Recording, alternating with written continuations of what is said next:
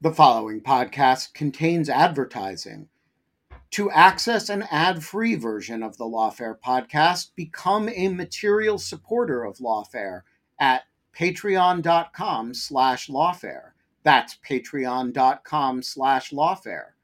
Also, check out Lawfare's other podcast offerings: Rational Security, Chatter, Lawfare No Bull, and The Aftermath. One size fits all seemed like a good idea for clothes. Nice dress. It's a t-shirt. Until you tried it on. Same goes for your healthcare. That's why United Healthcare offers a variety of flexible, budget-friendly coverage for medical, vision, dental, and more. So whether you're between jobs, coming off a parent's plan, or even missed open enrollment, you can find the plan that fits you best. Find out more about United Healthcare coverage at uh1.com. That's uh1.com.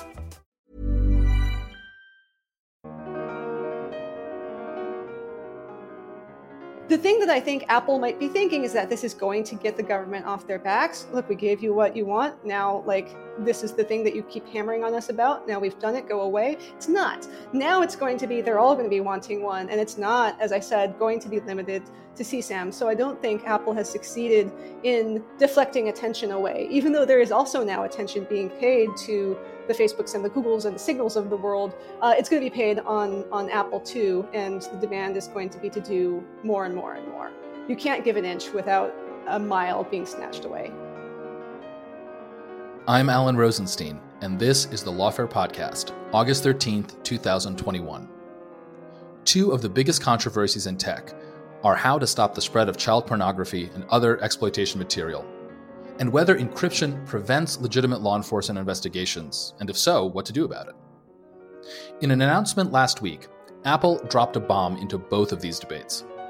Apple announced that future versions of its iPhone operating system would scan photos its users posted to the cloud and automatically detect if those photos contain child exploitation material. And if so, Apple would notify the government.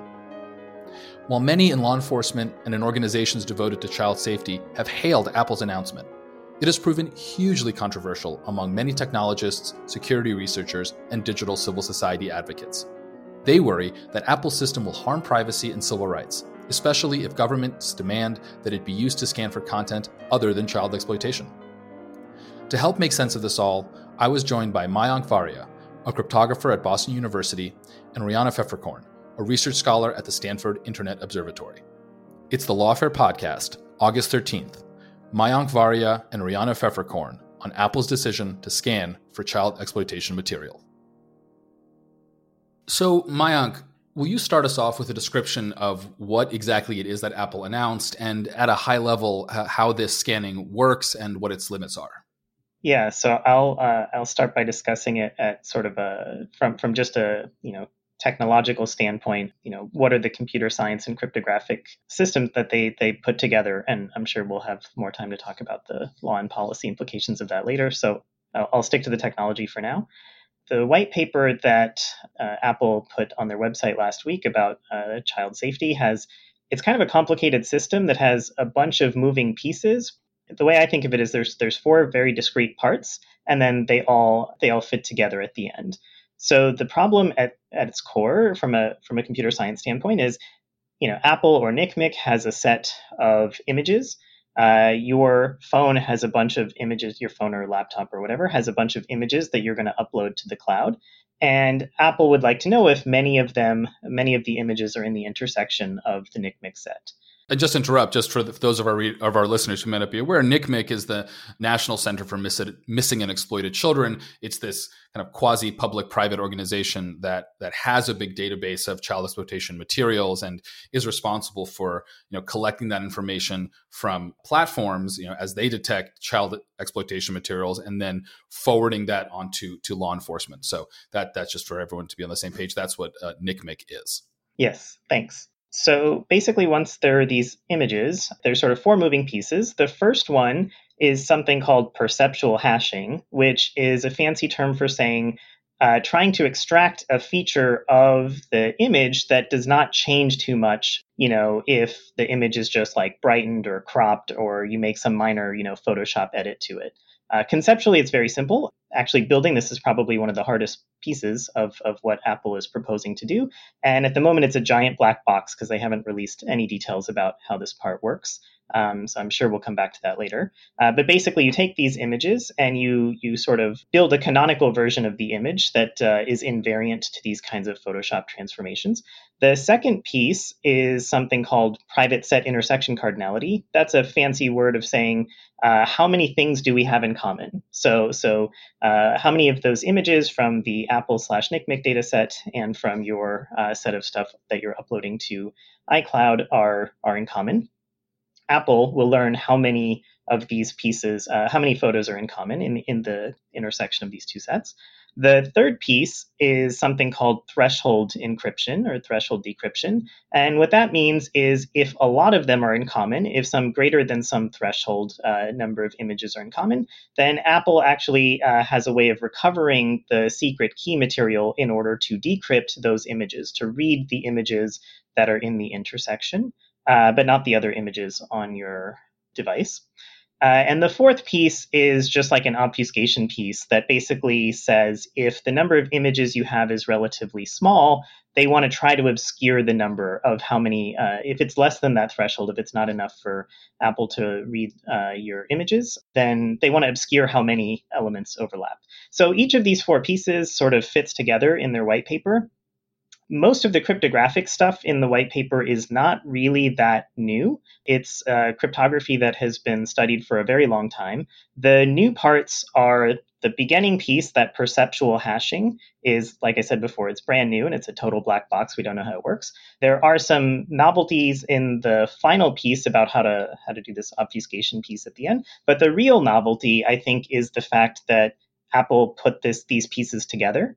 Both from a technological point of view, there's a bunch of engineering, plumbing, and glue to make the pieces fit together, but really mostly from a policy perspective that there's a company willing to put these pieces together.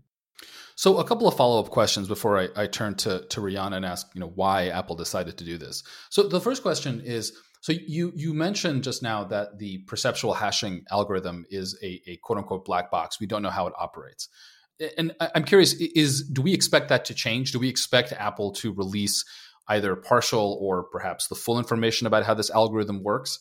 And the reason I ask that is because my understanding is that the best practices when it comes to computer security and cryptography is that all your ciphers, all your kind of cryptographic primitives, you always want those to be public so that the maximum number of people can look at them, stress test them, find flaws, and you have to design them in such a way such that they can be public, but still achieve the cryptographic goal, right? You don't want to roll your own crypto, as it were. I mean, is this what Apple is doing? Are they coming up with this perceptual hashing algorithm, and then they're just going to have to say, trust us, this thing works, or do we expect this to be, if not open source, then just to be made public in some way?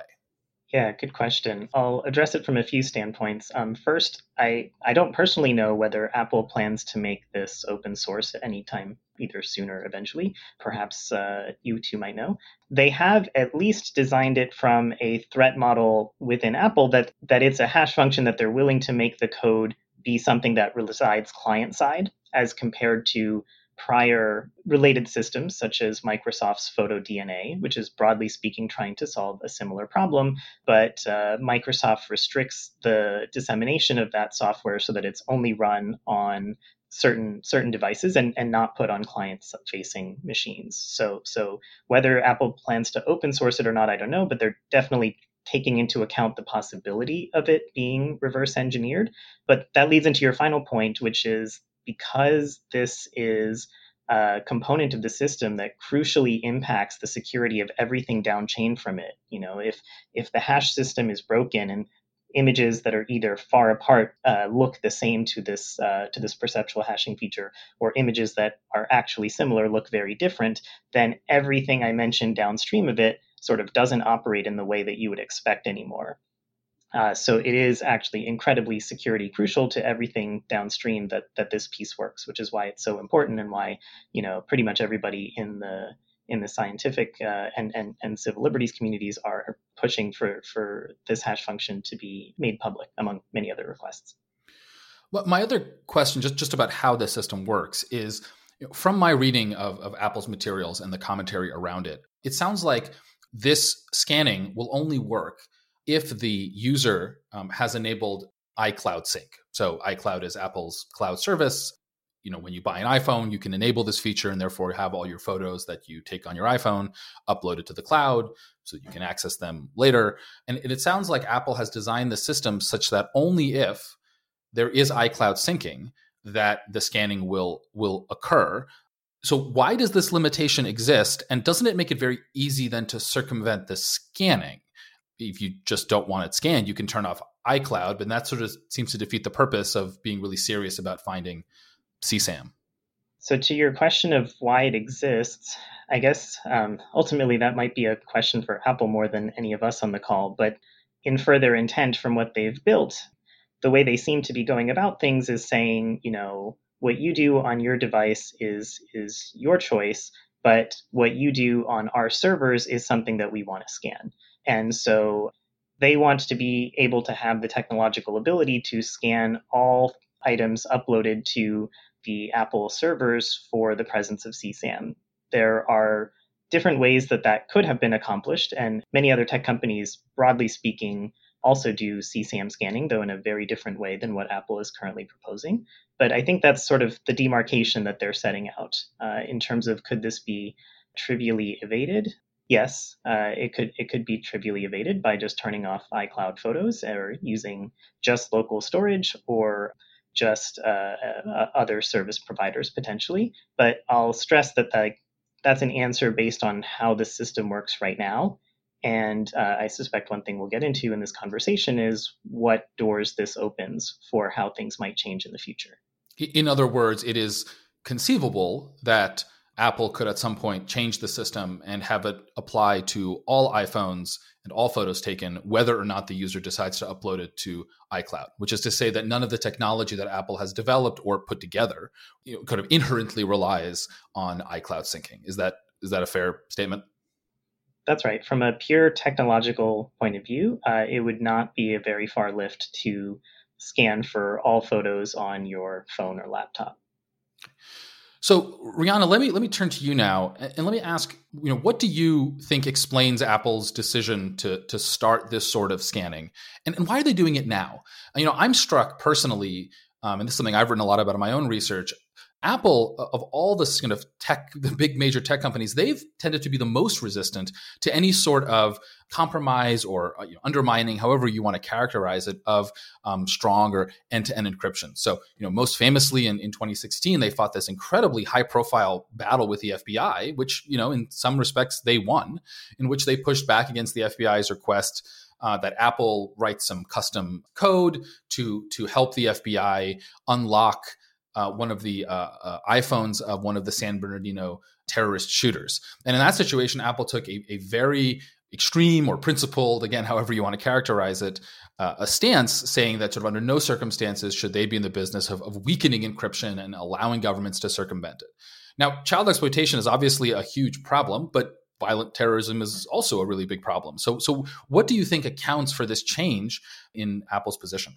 Well, so I think that they have looming over them as do every other company that provides some form of either device encryption or communications encryption for their users. The looming threat that unless they throw the U.S. government a bone of some kind, that the U.S. government might just choose to outlaw strong encryption entirely. And we saw this threat get made by several senators during a hearing in December of 2019, at which Eric Neuenschwander from Apple, who has been very deeply involved in talking about and promoting these new features, was yelled at by multiple senators and told, you have to come up with some way of fixing this child safety problem and fixing your encryption block of those issues, and you have to do better. Otherwise, we're going to do it for you. And so, I think that also may help answer the why now question is, if we assume that Eric flew home to Cupertino the next day from DC and said, I think they're serious, you guys,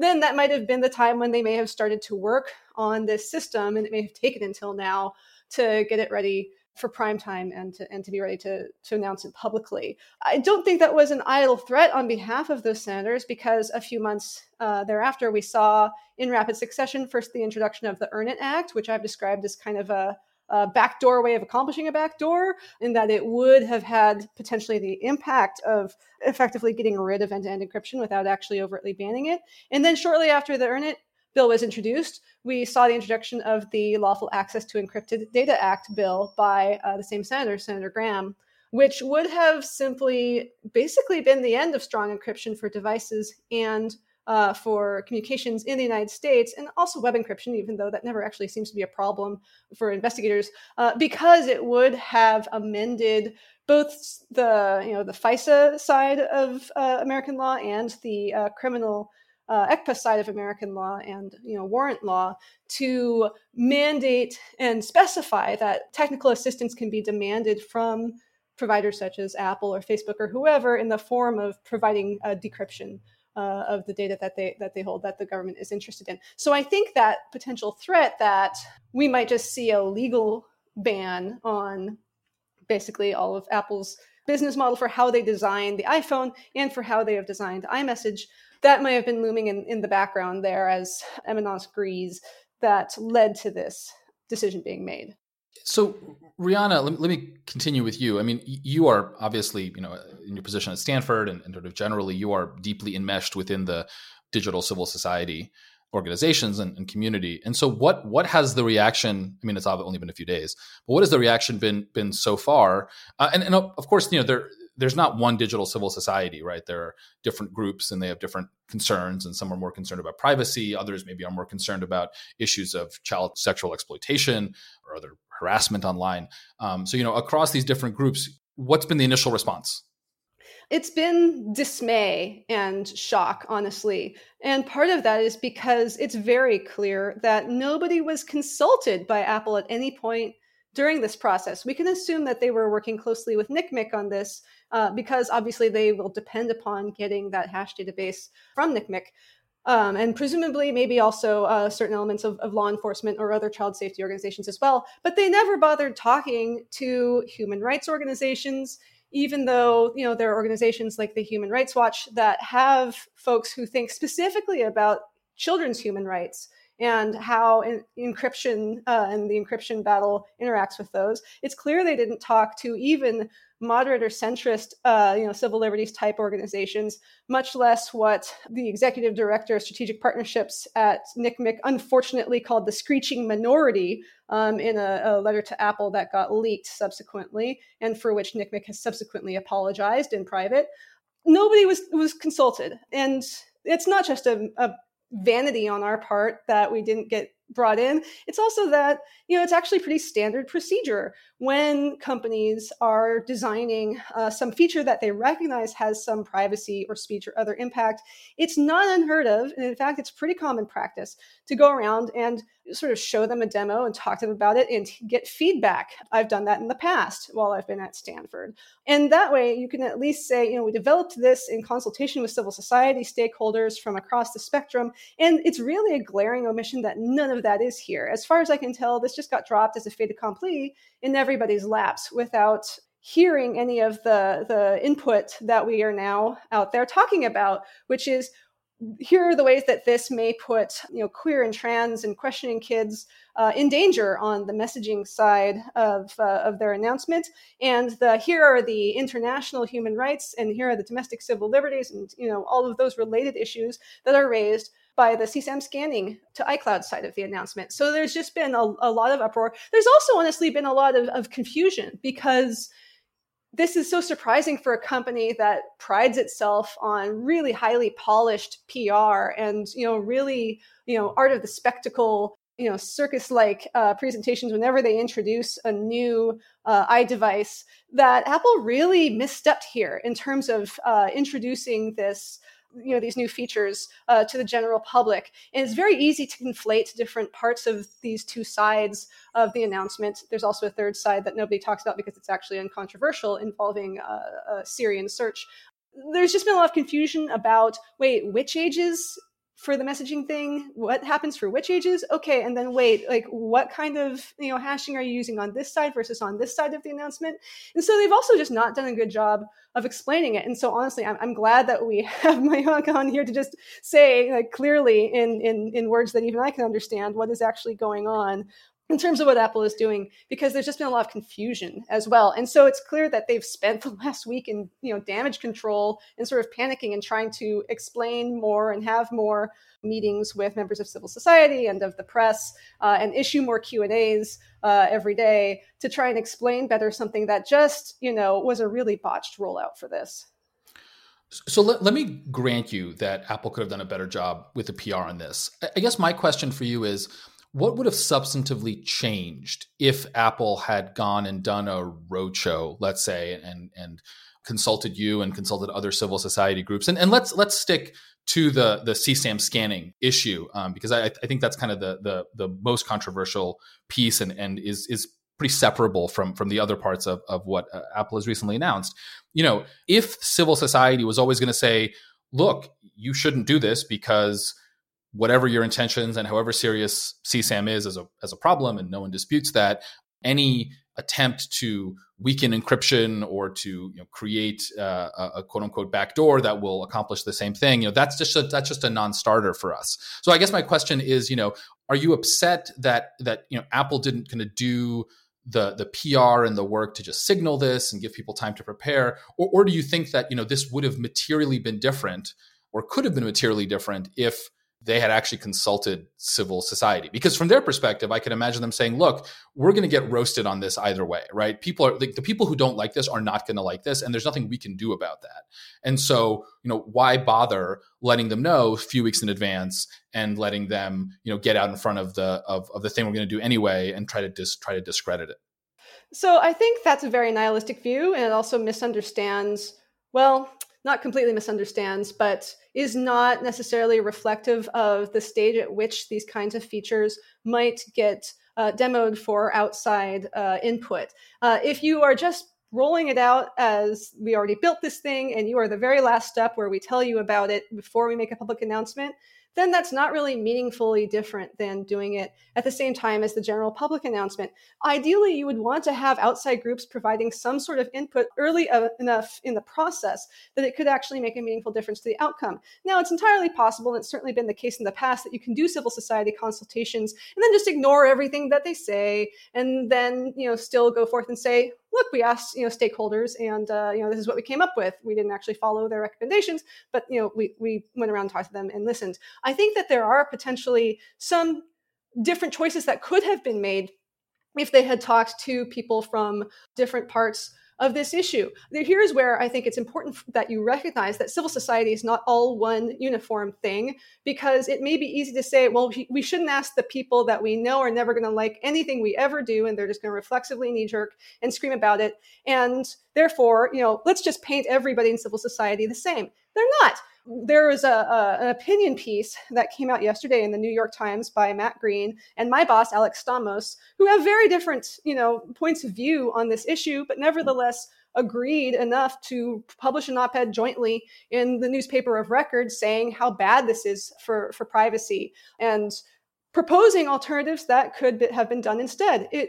One of the things that Alex says is, why couldn't you have simply decided to have this feature be turned on only for shared photo albums in iCloud? If your worry is about people who are sharing collections of CSAM with each other, why not limit it to that? Because one of the sort of potential reasons why Apple is doing this, we talked about the policy reasons earlier, but one technical reason why this might be happening, and I've heard some doubt cast on this theory, is that it may be that Apple is going to move to end-to-end encrypt iCloud, which is something they have backed off from doing in the past. But if they were going to do it, that might be why you'd want to do all of this complicated on-device scanning and PSI stuff. But, you could say, what if we only left end-to-end encryption off for shared photo albums and then kept the rest of it, end-to-end encrypted? And Apple has refused to comment on future plans. I got to ask them point blank, are you going to end-to-end encrypt iCloud? Is that why you're doing this? And they said, we don't talk about future product choices. But my thinking is, if they had gone around and talked to some of the voices from across the spectrum, especially folks like Alex who are interested in pragmatic solutions and who understand intimately the stakes on both sides of this issue with regard to the child safety portion and with regard to the privacy and the security portion, and see, where people are coming from on both, then, I like to think that maybe this is not the outcome that we would have reached, that it might have been something that looks a little more modest. As lawyers, we talk about, what is the most narrowly tailored solution for a particular issue. And I think there's concern that this is not the most narrowly tailored way of going about accomplishing the goals that they were trying to do. I recognize that they could have done something much broader and that this is their version of narrow tailoring, but, I'm going to bring in the other side of this, but my position is kind of similar here is, could you not have just done this for shared photo albums for the CSAM scanning side?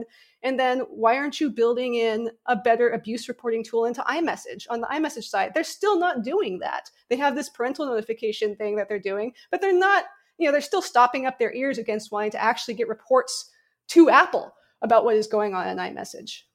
Just to add on top of Riana's excellent points about Apple not meaningfully talking with folks, I don't know that they've ever actually meaningfully listened to folks either, which is an even easier bar, right? Like Riana and her colleagues at the Stanford Internet Observatory have run all sorts of great workshops on all aspects of balancing privacy and security interests in the digital world. And to my knowledge, and Riana could tell me if I'm wrong, I don't believe they've ever been Apple representatives even in the room listening to other folks there. That's right. And, this is something that Alex has griped about. We've had so many folks from all different parts of society. The first one of these workshops that we did, which was about child safety in an end-to-end encrypted world, we had people from NCMEC, from Thorn, which is a prominent child safety tooling organization. We had the FBI, we had people from the ACLU, we had the Electronic Frontier Foundation. We had all of these different people that I think it might otherwise be pretty difficult to get to come into a room and talk civilly to each other and listen to each other. And Apple wasn't there. Now, it's fine that they didn't come to my little party or any of the other little parties that we threw in person and then virtually in the intervening time since then.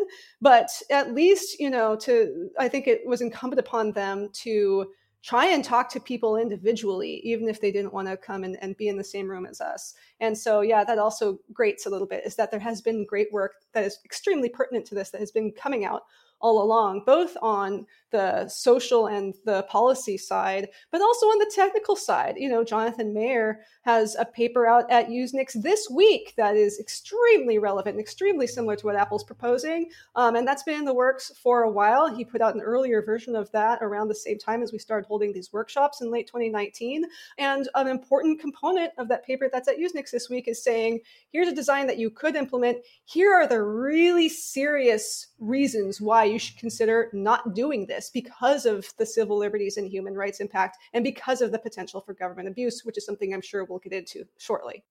Riana, I just want to emphasize that I would always come to a party that you threw if you invited me. So just keep that in mind for the future. I would never pull an Apple on you. You know what they say, there ain't no party like a West Coast party, because the West Coast party don't stop. That is what they say. Hey, it's Ryan Reynolds, and I'm here with Keith, co-star of my upcoming film, If, only in theaters May 17th. Do you want to tell people the big news? All right, I'll do it. Sign up now and you'll get unlimited for $15 a month and 6 months of Paramount Plus Essential Plan on us. MintMobile.com/switch. Upfront payment of $45 equivalent to $15 per month. Unlimited over 40 gigabytes per month. Face lower speeds. Videos at 480p. Active Mint customers by 531.24 get 6 months of Paramount Plus Essential Plan. Auto renews after 6 months. Offer ends May 31st, 2024. Separate Paramount Plus registration required. Terms and conditions apply if rated PG. Here's a cool fact. A crocodile can't stick out its tongue. Another cool fact, you can get short-term health insurance for a month or just under a year in some states. United Healthcare short-term insurance plans are designed for people who are between jobs, coming off their parents' plan, or turning a side hustle into a full-time gig. Underwritten by Golden Rule Insurance Company, they offer flexible, budget-friendly coverage with access to a nationwide network of doctors and hospitals. Get more cool facts about United Healthcare short-term plans at uh1.com. Hey, Lawfare listeners, Ben Wittes here. Want to tell you about the first time I got a report from the folks at Delete Me. It was shortly after I started using the service back in 2022, and they sent me their first privacy report. I have since gotten 8 others, and it contained some shocking information. They had removed my data from 56 separate data brokers, that this had included 133 separate records, including 621 individual pieces of personal information. The data broker with the most information about me was a company I'd never heard of called People by Name. And here's the thing.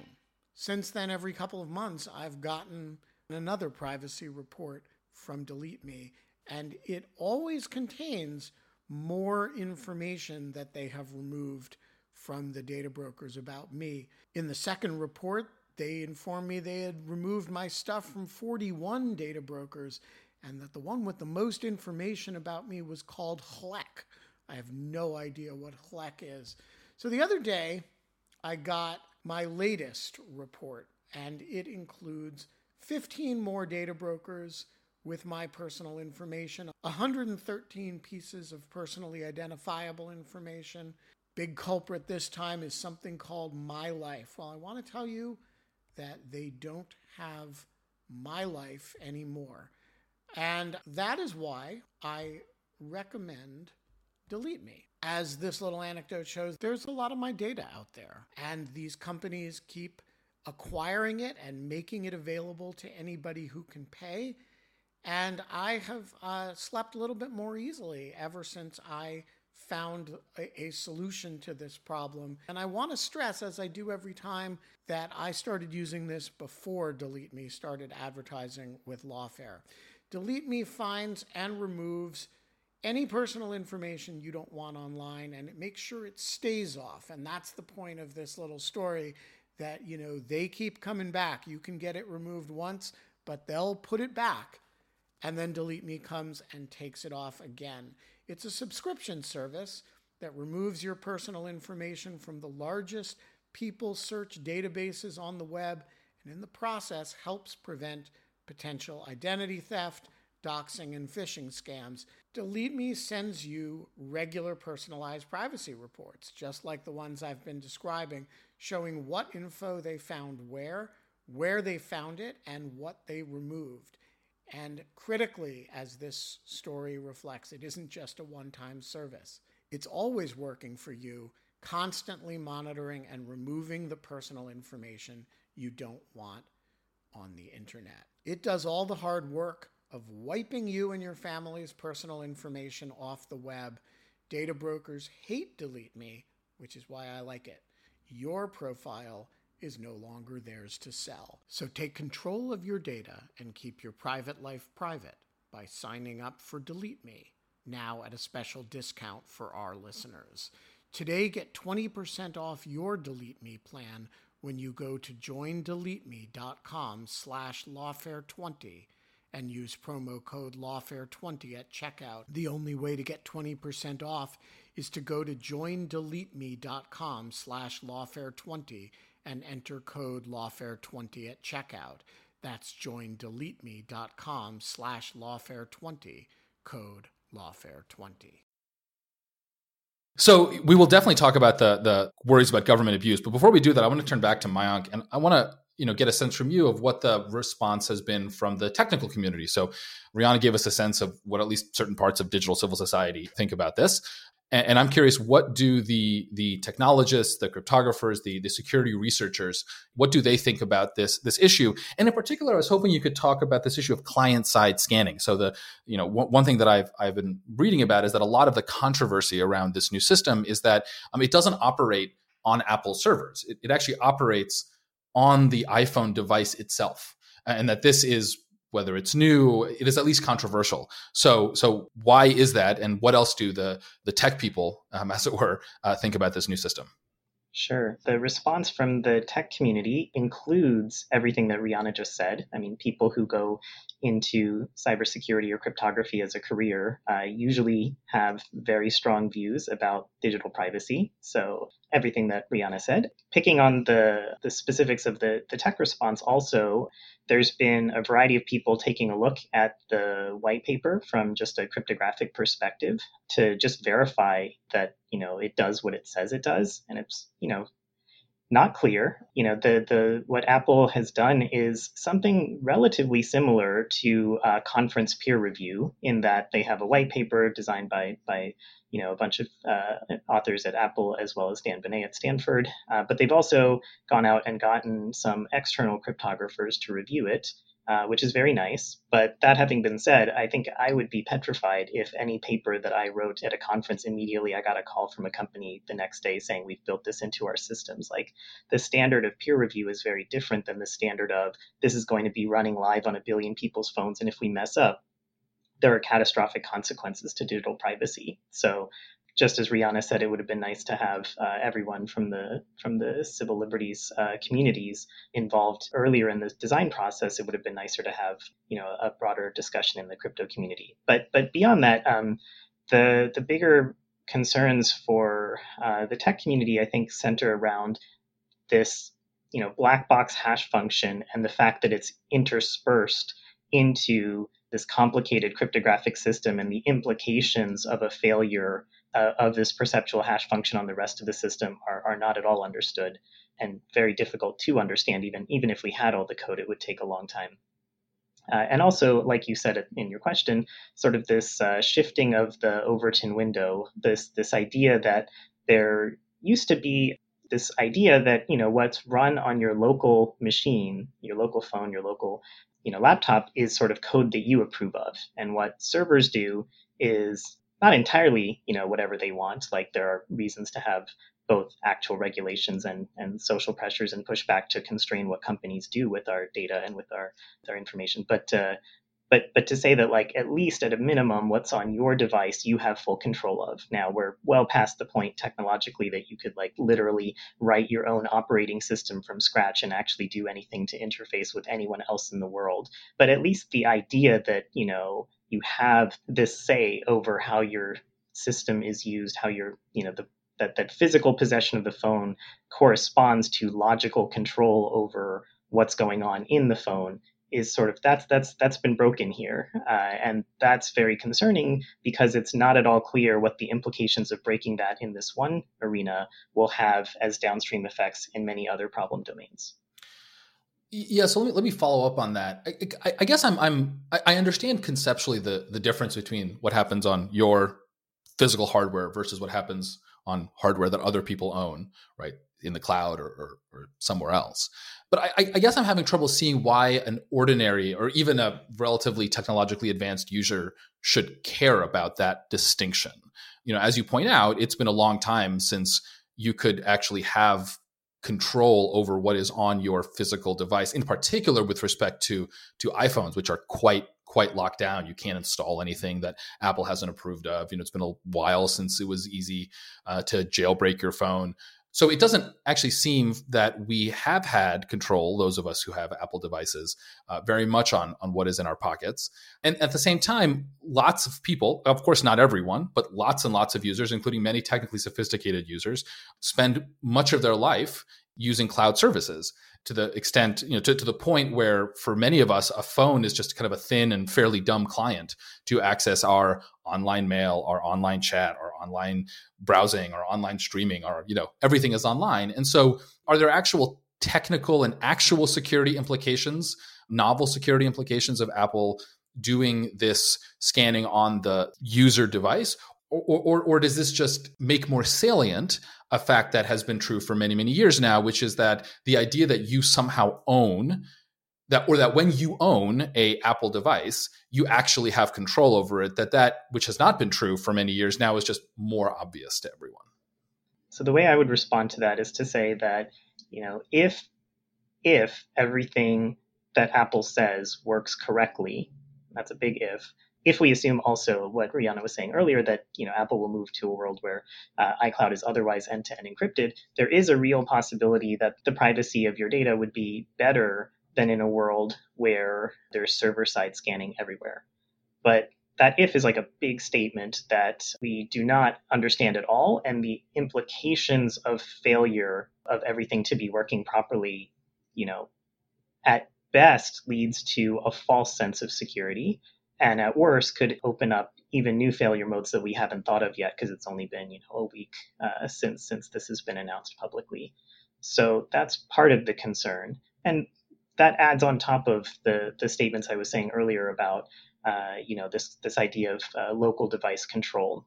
It's true that we don't have the ability to just design our own computers from scratch nowadays, but it's also true that perceptions of the public opinion of tech companies and actions that tech companies take are very correlated with how the companies act in a way that is or is not in your own interest, right? So when companies made the move 6 years ago towards pushing for end-to-end encryption, both locally and for cloud storage systems, that's something that is in most consumers' interest as well. So they like companies that do this.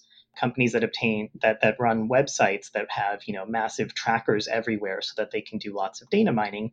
That might be in the company's interest. It might help them out financially, but it's not in your interest. People's perceptions of companies and their products is correlated with what they would have wanted the product to be, even if you don't have the ability to go tinker with it yourself. Before we talk about some of the broader issues, I do want to spend another minute or two talking about these failure modes, as you described them, Mayank. And of course, this is still very early on. People are still figuring out, what is the possible parade of horribles here. But what are the concerns from a technical perspective, right? Is it that the system will be inaccurate, that it'll be false positives or false negatives? Is it that this creates a vulnerability that can somehow be hacked? And what does that mean? So, can you give us just a general sense of, at least right now, what are the main categories of failure that people are starting to get worried about based on what we know about the system? So I can give some answers, but I'll caution that the whole purpose of having an open peer public review and process that Riana was talking about earlier is that, none of us can think of all the possible ways, none of us individually can think of all the possible ways something can go wrong. And that's why the security and privacy community is a community that looks at these kinds of challenging problems together. But some of the concerns concretely that have been raised are about, can you fool this perceptual hash function? So can I change an image that maybe actually is CSAM into a way that it evades detection? And then CSAM peddlers can go on and share all this child abuse material. Or conversely, send you innocuous looking things that look like a totally fine, image to you, but that the detectors will pick up as abusive material. Can I use this for some kind of way to blackmail or extort you? This is all assuming, right now, this system is just planning to be rolled out in the United States, where the downstream implications of this technology matching you are that Apple sees something and may or may not report it to NCMEC, who may or may not report it to the law enforcement agencies, depending on their manual reviews. But how this system is used in other countries could be very different, and that the way that different societies choose to use this technology, potentially very different than the way that the US does, will interface with the ways that these technical failure possibilities, it might exacerbate how bad they could become.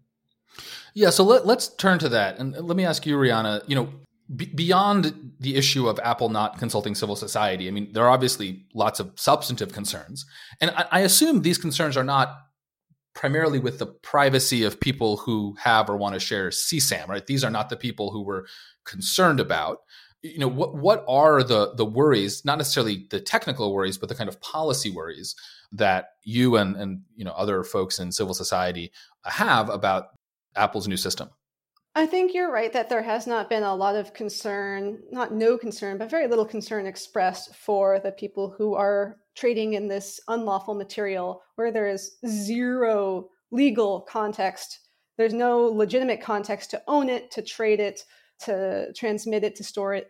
There is worry about what happens if there are false positives. What about the privacy of people whose photos are mistakenly flagged because of some image perturbations or something that happen to their images that get it, ensnared in some sort of false match against the hash database for enough of the images on their device that it trips the secret threshold that we're talking about. That's one thing. And so I know that's also a technical concern, is how likely is that to happen? Apple says it's 1 in a trillion. We don't know, I don't think, what they're basing that on. There's a lot of concern about how readily this can and will be exported from the CSAM context to any kind of other content that governments around the world have some reason to dislike. I think you mentioned terrorism earlier. So we don't have a lot of hash databases just packed up and ready to go for a lot of different kinds of content out there. But one of the ones that does exist is the GIFCT database of terrorist and violent extremist content, which unlike the NCMEC database, which is managed by NCMEC, is an industry collaborative effort where there are contributions being made by multiple tech companies of what is supposedly just, content that is so bad that they will take it off of their services if it is found as in violation of their terms of service or applicable local law, such as in Australia. But even there, the GIFCT database and the people who run it, the consortium that runs it, have been criticized for how opaque it is.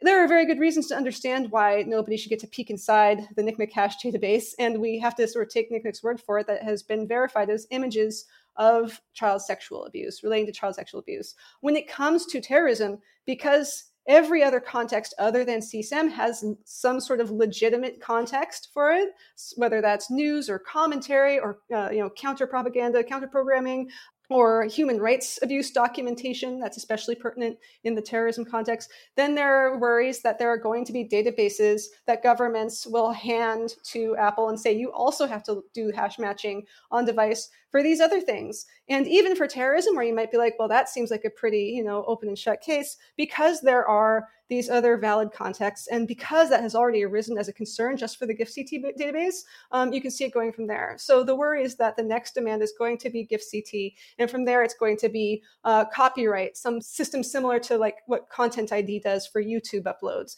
and that from there it's going to be deepfakes and lèse-majesté and any context you could think of. There are plenty of countries where it's still illegal to be gay. So are they going to try and look for indicators that somebody's breaking that particular law? These are the concerns that have been raised, is that there are inevitably going to be free expression as well as necessarily privacy, because you are intruding upon people's communications and upon what people store in their private files, that there are going to be these ramifications, and that all we've heard from Apple is that if they were ever asked to do this for anything other than CSAM, they would just say no. And it's really hard to ask the owners of the billion iPhones in deployment in the field today to just rely on that as being good enough. And so, Mayank, let me ask you a follow-up on that. So Riana, I think, very correctly points out that if we're in a situation in which the only thing keeping Apple from acceding to demands to search for what we think of as very legitimate or should be protected content, if the only thing we have to rely on is Apple's word, that seems like a real problem. I mean, is there any way in which Apple could design actual technical restrictions on its own ability to expand the scope of this system from CSAM, which I think we can all agree is bad content and it would be good to get rid of if we could, to stuff in which there are, either corner cases such as terrorism context, or stuff which is just we should be protecting, but that some authoritarian governments don't want to protect. Or once you've created a system like this, whether it's CSAM or something else, is just entirely up to Apple and the powers that be to decide.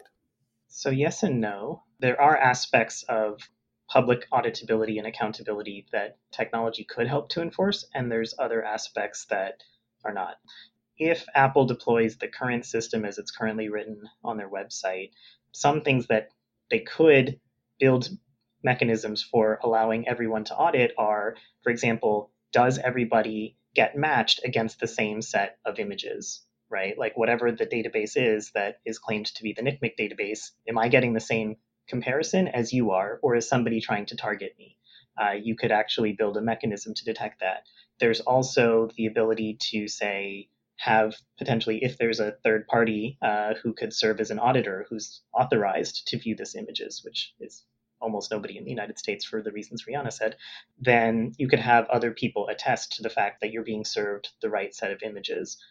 But all of those kinds of technological mechanisms would require specific code to be on your client device, your phone or laptop, that would perform that check and that would say refuse to participate in the protocol if this accountability check is broken. But remember, Apple controls that local device code, right? I mean, they always have. That's not a new property of anything this week, but they control that code, and they're sort of opening the box of saying we're willing to tinker with client-side code for these kinds of purposes. And who's to say they don't just turn off, this kind of check? And validating something like that they didn't tamper with your own client code is something that's virtually impossible technologically for you as a device owner to validate that the operating system manufacturer itself, the company that makes both the hardware and the software, isn't doing something nefarious. There's really nothing you can do about it technologically. And as a result, I wish we would have seen a lot more transparency in their website and their interviews and all about not just here's a cryptographic idea. In some sense, that was like the easiest part of this very complicated problem, and that they should have been doing more upfront, expecting the very, very reasonable questions that people like Riana are asking. So let's situate this in the larger set of conversations that in some sense have been going on since the 90s, but really got going, in the last 10 years about access to encrypted data, right? This is the quote unquote going dark debate. And it does seem to me, and I want to get both of your thoughts, but I'll start with you, Riana. It does seem to me that one of the most dramatic effects of what Apple has done is that it sort of does seem to have conceded a certain kind of defeat in its position in the going dark debate. So a very kind of stylized and caricatured, description of both sides was that the tech industry and Apple in particular, but lots of folks in the tech community would say things like, look, we have end-to-end encryption. It's incredibly hard to have secure systems. It's hard enough to have that. We cannot create exceptions to that without really undermining security overall. And so please, governments, stop asking us to do so, right? It's not worth it. You're not going to get a good result. And the government, the FBI and other folks would say things like, look, you guys are the smartest people on the planet. You've invented these amazing things. Can you just try a little harder? Please just do a little more research, and maybe you'll discover that there's a way that, at least in this or that circumstance, you can provide us with access to certain kinds of content while still having a system that overall is secure enough, right? Now, whatever you think about the security or propriety of Apple's new scanning system, it does seem to me, at least, that Apple has implicitly conceded the thing the FBI has been saying all along, which is that they're really smart. They think they're really smart. And they think that with enough research, they can come up with, at least for certain categories of data, certain categories of encrypted information, ways of providing access that they think is still overall privacy protective. And so whether or not the government side, quote unquote, has won the going dark debate, hasn't Apple kind of conceded that they have in this, or am I off base? Well, maybe Mayank can correct me if I'm wrong, but it's my understanding that this isn't some masterful brand new breakthrough in technology. It's long been known that you could do client-side scanning against hashes in a data set, and that you could make the number of matches meet a particular chosen threshold. Like, Apple did not invent private set intersection or threshold encryption, but there are such obvious reasons why this might be a bad idea. And those are, again, going back to the Jonathan Mayer Usenix paper.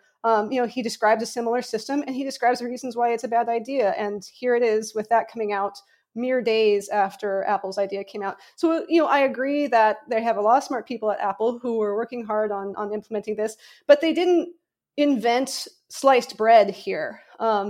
These have been some known systems and known things that you could do for a while here. And, I do agree with you, though, that there has been year after year of this nerd harder thing. And honestly, like, Silicon Valley has kind of brought that upon themselves to some degree. When you're out there trying to make your share price go up as a publicly traded company and sell units as a publicly traded company, or when you're trying to raise, your Series A or B or C round funding as a private company that's a startup, of course you have an incentive to say, we are the wizard geniuses, look at our wizardry. So then, your bluff gets called when it's like, if you're such wizards, come up with a way of solving this problem. The government's line has been, look, we were able to put a man on the moon. And, Matt Blaze's response, another cryptographer, has been, that doesn't mean it's a good idea to put a man on the sun. But, just to push back on the idea that this is a brand new breakthrough design. But Mayank, maybe you can tell me whether that is correct or not. I agree. The components of this system are all things that have been known before. Probably the newest part is also the least relevant to any sort of policy debate part, which is that obfuscation piece that I mentioned at the end, which uses this brand new thing called detectable hash functions. It really doesn't matter what it is. It's pretty cool to people like me, but fortunately it's not the main part that matters here. I think in terms of the sort of broader question of going dark and does this resolve or change much, I think from a technological standpoint, no, for the reasons Riana stated. And there's a big difference between here's a valid, like here's a specific scientific problem. Can you search for CSAM on photos uploaded to iCloud? It's a very well-defined problem, and it's a problem where you know exactly what you're looking for, and you knew what you were looking for before you started searching, right? You have NCMEC has the set of images before you start doing scanning, whether server side or client side. It's a very scoped and well-defined problem. Versus, when there are these conversations about the going dark debate, I don't even know what law enforcement is asking for. They just want the ability to do anything all the time, and they will figure out at some point what they want to be looking for on which devices. And the tech has to be able to sort of, have the clairvoyance to figure out what police might do in the future and to prepare for that possibility. That's not the way technologically that anything works, to say nothing about the giant policy leap that is. Let me try to ask the question a different way. So I take both of your points that first, Apple may not have in fact solved this problem in the sense that this may not be a good idea. And even if this turns out to be an okay idea, and this is tolerable from a security and privacy perspective, it doesn't mean that Apple can solve the other problems that law enforcement wants it to solve, because the going dark problem is not actually one technological problem. It's many only sort of related technological problems, and what works for one of those problems may not work for another one of those problems. But in terms of the kind of the war of ideas around this, doesn't this make your lives harder, right? So the relationship between the civil society that Riana is part of, the academic community that Mayank is part of, industry that Apple is part of, and the government that the FBI is part of, that has always been a very complicated relationship. And in the last 10 years or so, the civil society and the academic research community has tended to be allied with big companies like Apple in all pushing back against demands from the government to, quote unquote, do something about the going dark issue. And presumably the fact that the really smart people at Apple were saying we can't do this made it easier for a Riana or a Mayank to point to that and say, no, look, they can't do this, so please stop asking. Now, doesn't it make your life much harder now that Apple has done this thing to say, and there's consensus, not just among us academics or us civil society people, but among the actual industry folks that you would need to build you the magic system, that this can't be done, because Apple has just admitted that at least for a non-trivial part of the problem, it can be done, at least according to Apple. I mean, so let me ask you, Riana, do you think this makes your life that much harder as you go forth and try to continue your fight against any attempts to weaken, as you understand it, in encryption? Absolutely. And first, let me push back on your formulation. It's not that Apple or anybody else was saying this can't be done.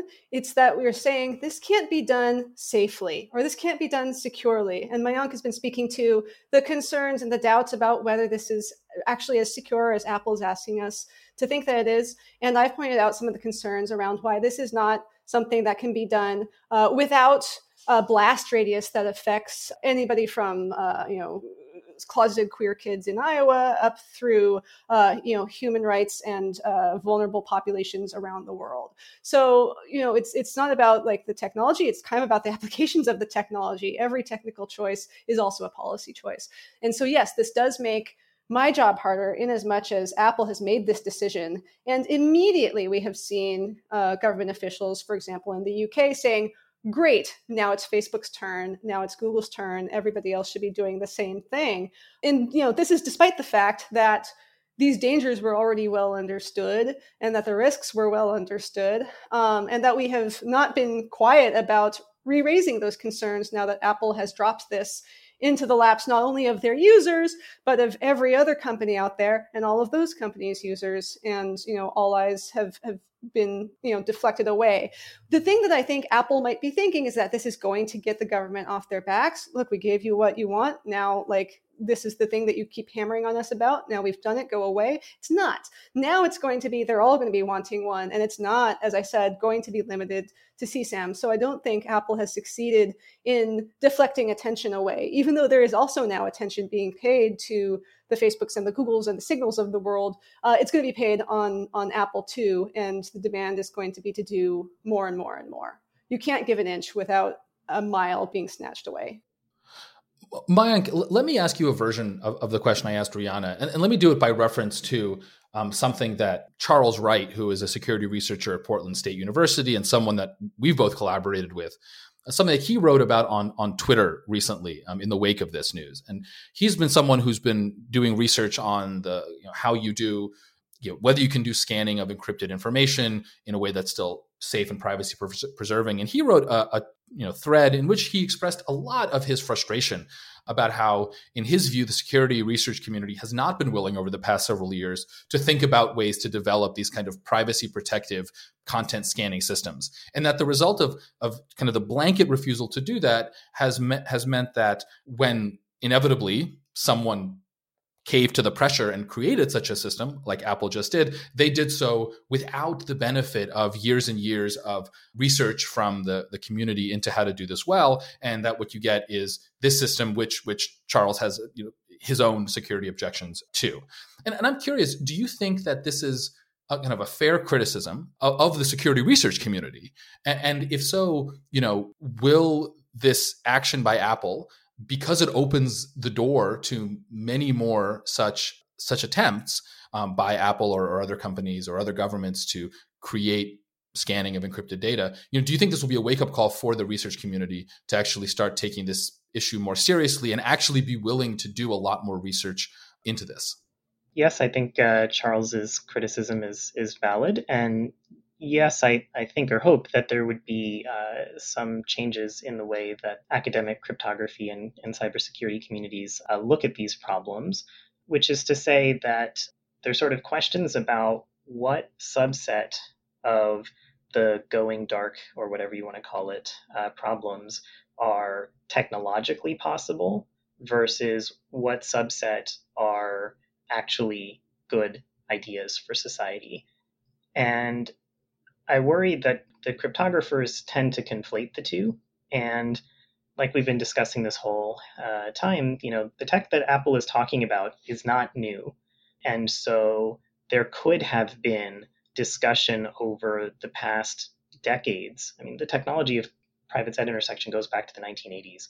There could have been discussions within the tech community about where should or should not this technology be used. And there aren't, partially because maybe just structurally the way that computer science research is valued, it's based on novelty of math or algorithmic or engineering ideas. It's not really based as much on, here's a policy position paper on how my new tech should be used. That's not something that computer science venues publish. It is something that like lawyers and political scientists and economists and whatever publish, but it's not something that we do. And it's partially, I don't know, just a view that, if nobody thinks or looks at how to solve a problem technologically, maybe the requests from government will just go away.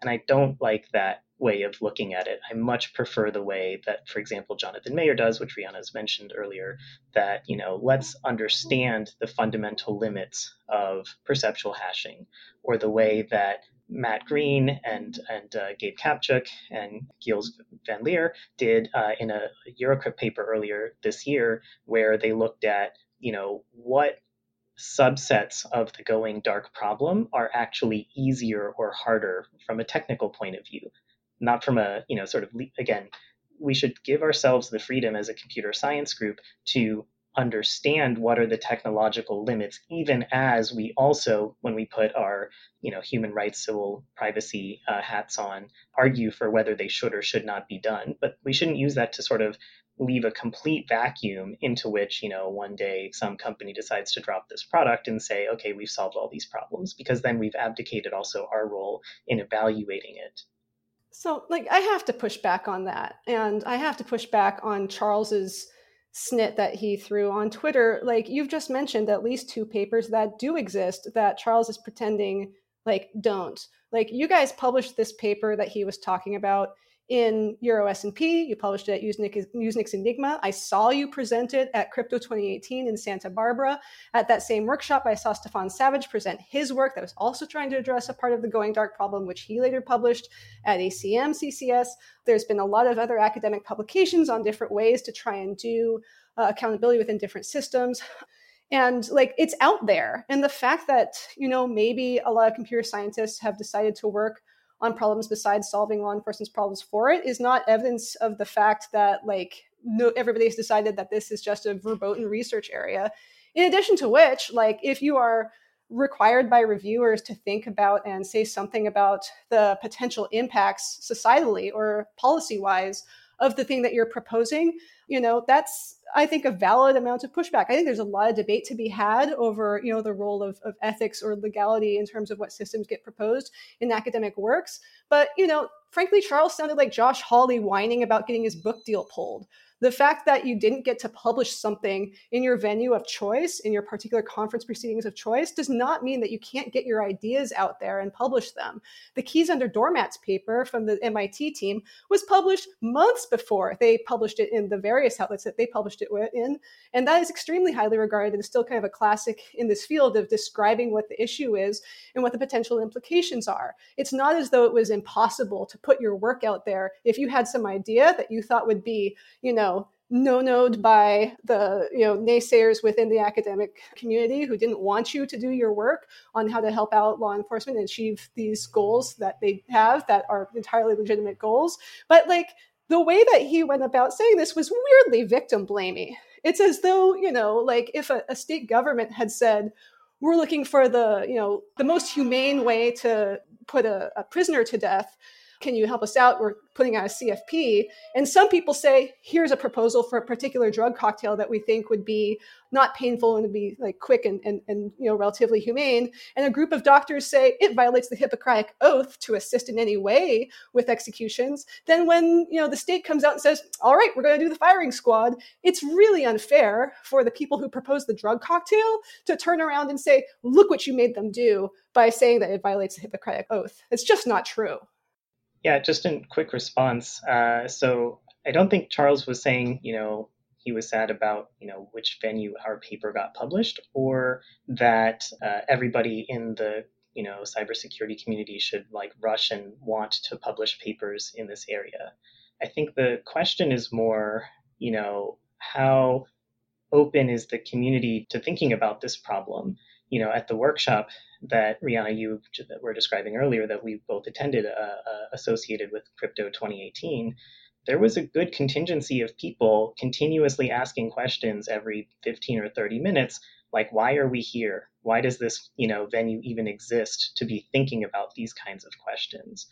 And that's the part that I'm referring to, at least that I believe Charles was saying as well, that if we have an attitude of, if we all stick our head in the sand, this will go away, that's not necessarily as productive as let's have the discussion of both what is technologically possible and not, and also what is good for society or not. So I think the point was just to say, let's have more dialogue about this within the computer science tech community, not less.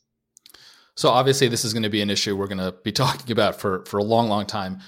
So I think we should end it there for now. Riana, Mayank, thank you very much for joining me, and really appreciate your thinking and writing and work on this issue. Thanks so much. Thank you.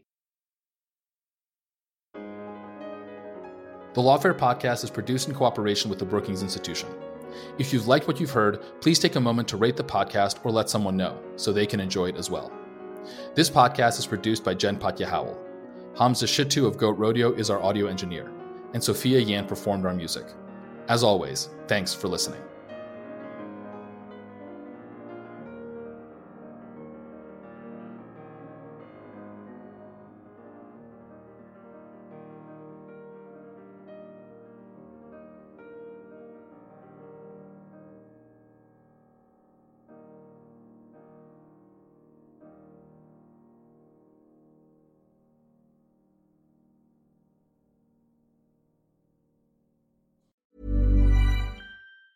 Prescription products require completion of an online medication consultation with an independent healthcare provider through the LifeMD platform and are only available if prescribed. Subscription required. Individual results may vary. Additional restrictions apply. Read all warnings before using GLP-1s. Side effects may include a risk of thyroid C-cell tumors. Do not use GLP-1s if you or your family have a history of thyroid cancer. If you've struggled for years to lose weight and have given up hope, did you know you can now access GLP-1 prescription medications at TryLifeMD.com? We're now offering eligible patients online access to GLP-1s, the breakthrough prescription medication that can help you lose body fat and weight. Listen to what people are saying. It's fun to put on jeans that you couldn't get into 6 months ago. Every morning, I look forward to getting on the scale. For anybody who's struggling with their weight, it's a godsend. And here's the best part. Your insurance may cover 100% of the cost of your medication. So go to TryLifeMD.com to have your eligibility checked right now. Get started today at TryLifeMD.com. That's TryLifeMD.com.